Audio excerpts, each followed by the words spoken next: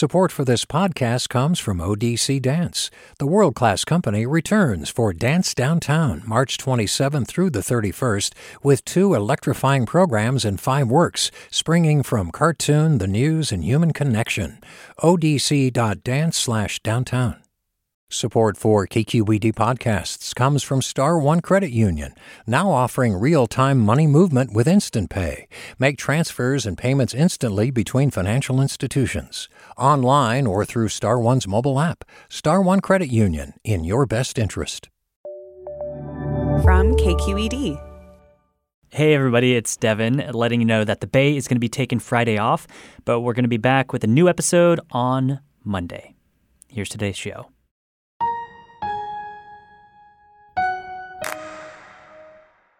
Fresno police still haven't said much about the backyard mass shooting earlier this month that left 4 people dead and 6 more injured. There was only one press conference the day after the shooting. Good morning. My name is Chief Andrew Hall. And in that press conference, Chief Hall said something that confused a lot of people. The first phase will be the establishment of an Asian gang task force. All the victims were part of Fresno's Hmong community. And despite establishing an Asian gang task force, Fresno police has so far provided no evidence that the shooting was gang-related at all. This gang task force may be potentially perpetuating a stereotype that our community members are still trying to transform from and heal from.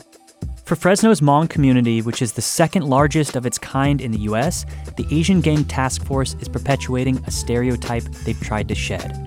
I'm Devin Katayama. Welcome to the Bay.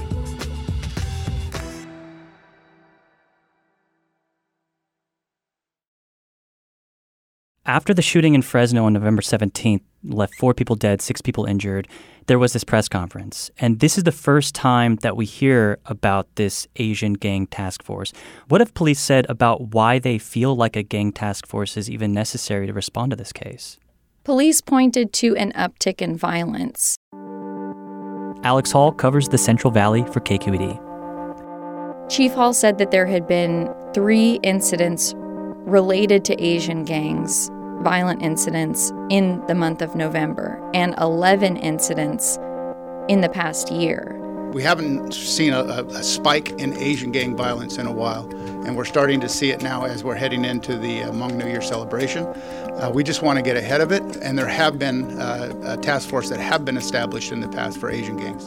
And so, basically, the explanation for why an Asian gang task force was needed is because of this uptick in violence that preceded the shooting and the upcoming Hmong New Year, which is a huge celebration in Fresno, and it brings thousands of people from even outside of the area, from outside of the Central Valley.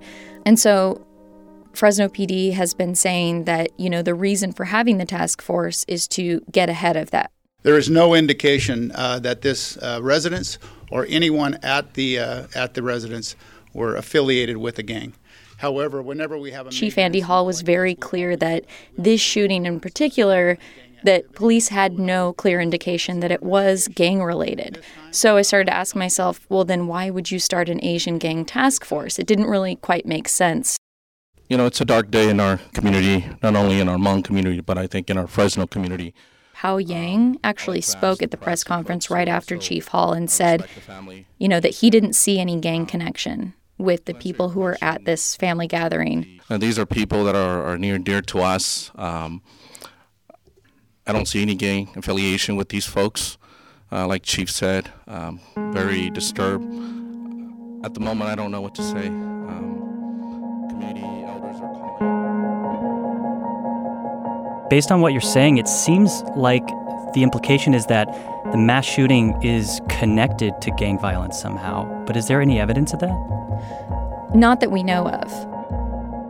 There's only been one press conference to update the media and the public on the investigation. That was the morning after the shooting. There hasn't been one since. I've checked in with the Fresno Police Department's public information officer almost every day since then. I just send him a really quick email that says, "Any update?" ? And the response is, "No update." So if police haven't been able to make that connection between the mass shooting and gangs, how have police tried to justify the Asian Gang Task Force? They've justified it by saying that the Fresno Police Department, that usually when there is a violent mass casualty crime like this, police have to go after all leads. And that usually when there are crimes of this magnitude, it is gang-related or can be gang-related. So Fresno police have said that we don't have any clear indication that this was gang-related, but we're not ruling it out. So I got to ask, if there's no connection, no direct connection between the shooting and gangs, and this is just one theory or one part of the investigation, then why draw this much attention to it?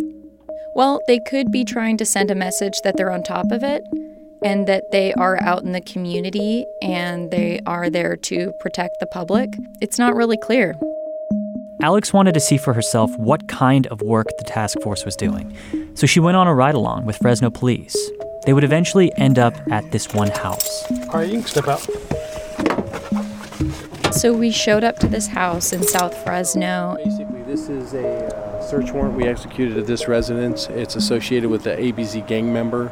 Alex said one man was sitting on the curb arguing with police. Bang out here, man. Y'all just discriminate the wrong person because we used to be a gang member or whatever, man. You know what I'm saying? He basically explained to Sergeant Rossetti that he was no longer in the gang, that he had turned his life around, or, they had this exchange that was pretty heated, and the guy seemed really upset that Sergeant Rossetti was kind of asking him these questions and kind of,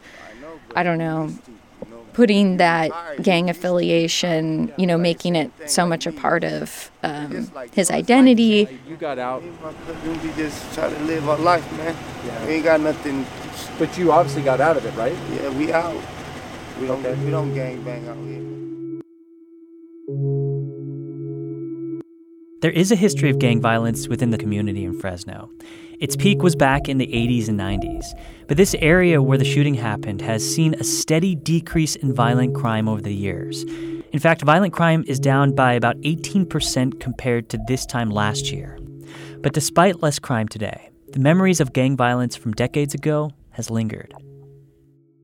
The person that I spoke to who mentioned this was former Fresno City Councilman Blong Zhang, who said that, there was quite a bit of gang activity in Fresno in the 80s and 90s. For those that don't know the community, portrayed it in negative light. He said that, it took years for the Hmong community to kind of separate itself from those preconceived notions. And so when Chief Hall was responding to the shooting, he said all these things about how the people at the house were victims and that the police were doing their best to go after the suspects.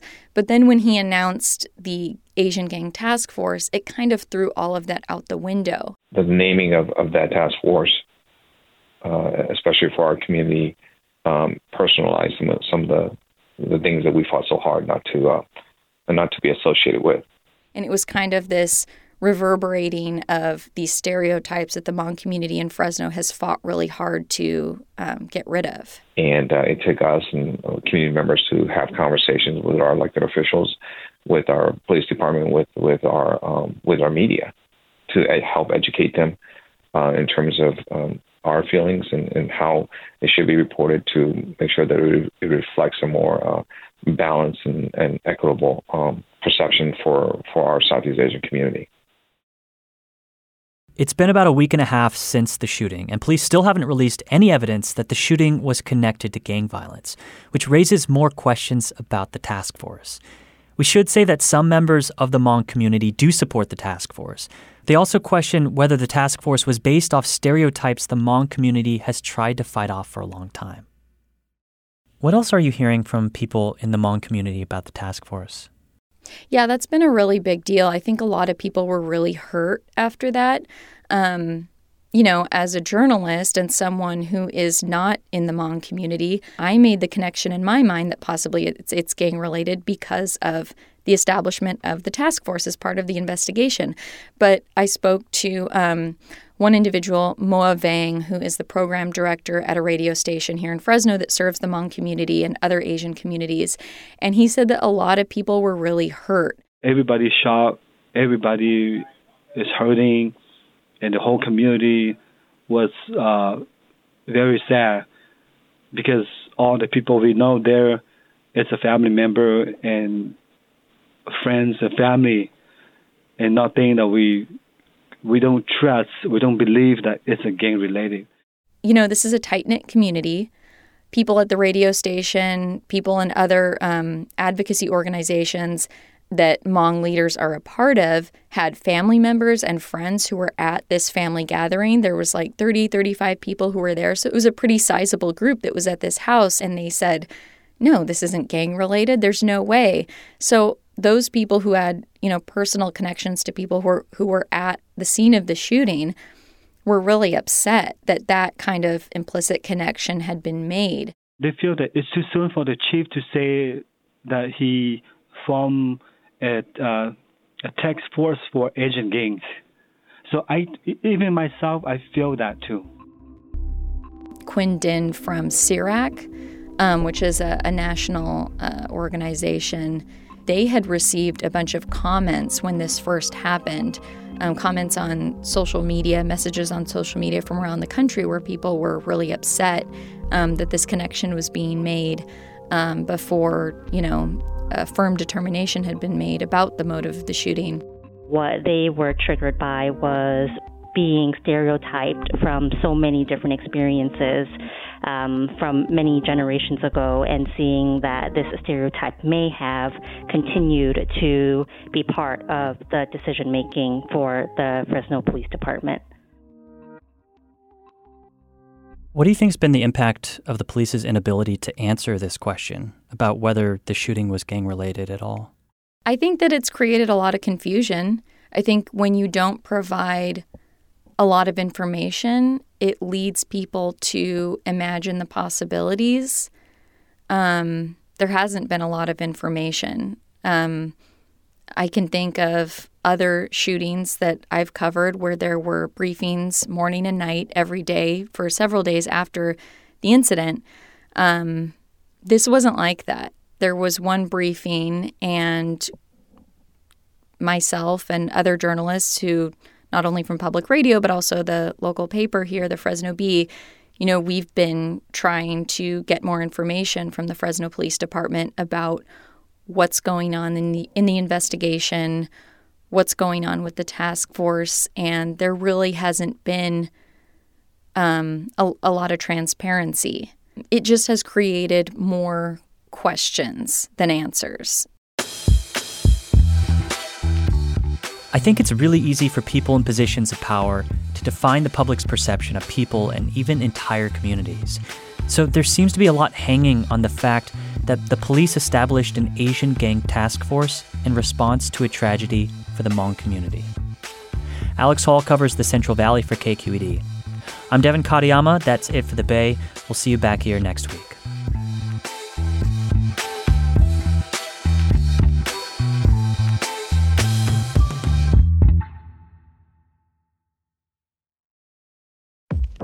Black perspectives haven't always been centered in the telling of America's story. Now, we're taking center stage. Introducing NPR's Black Stories, Black Truths, a collection of Black-led stories from NPR's podcasts. Search NPR Black Stories, Black Truths wherever you get your podcasts. Hi, I'm Tyler Foggett. Join me and my colleagues as we go beyond the headlines and deepen your understanding of the forces shaping our world today on The Political Scene, a newly updated podcast from The New Yorker.